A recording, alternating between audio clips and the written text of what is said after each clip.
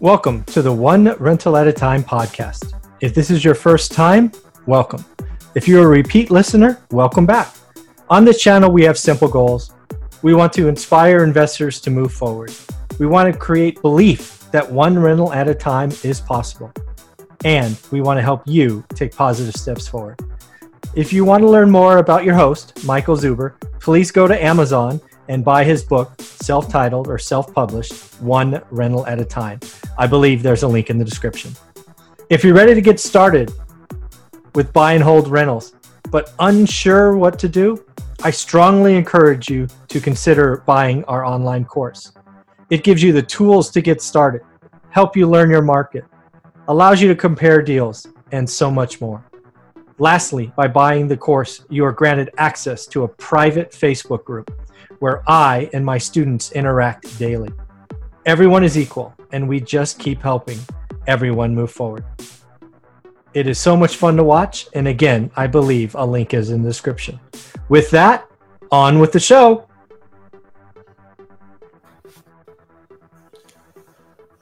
All right, so continuing on the inspiration of Gary Vee, from the financial news and sort of talk about it.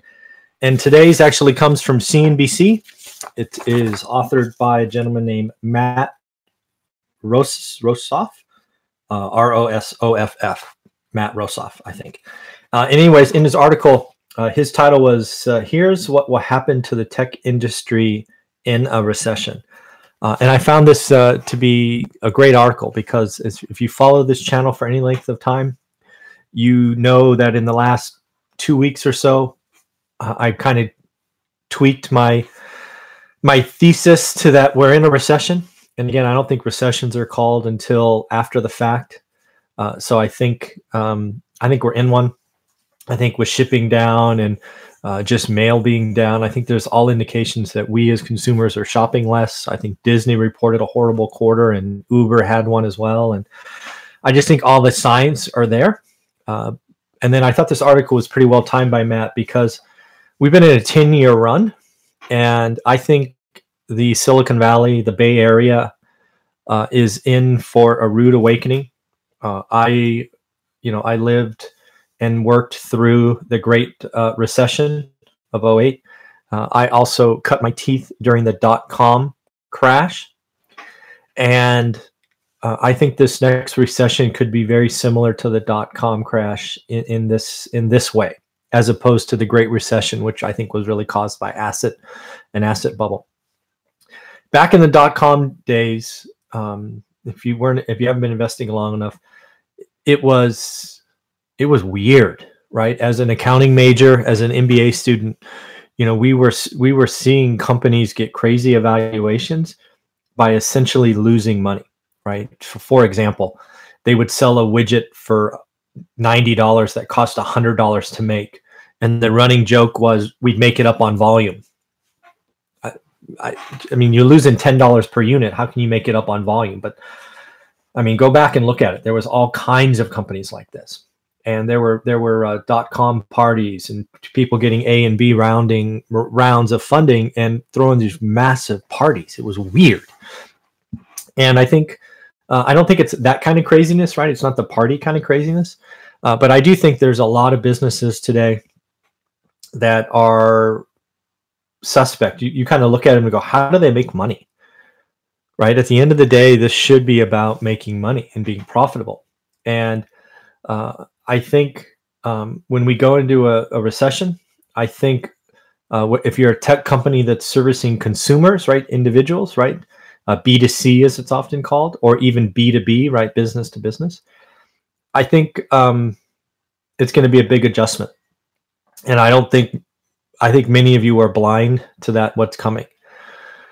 I think if you're in the tech industry in the Silicon Valley, it's going to be very uncomfortable. It's going to be very .com like, I think, where there are going to be mass layoffs. It's going to be, people who thought they were safe and secure and worked for a big company moved into some line in the business that wasn't core, and they cut entire lines of business, right?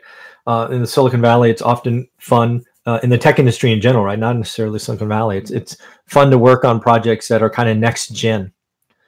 But when recessions come, it doesn't happen all the time, but next gen products are often cut to conserve cash. And it doesn't matter if you're the greatest employee, the greatest whatever. If you happen to be a line on a spreadsheet, you're just that. You're just the next one out the door. So I think the next recession is going to be an eye opener. It's going to hurt tech companies a lot.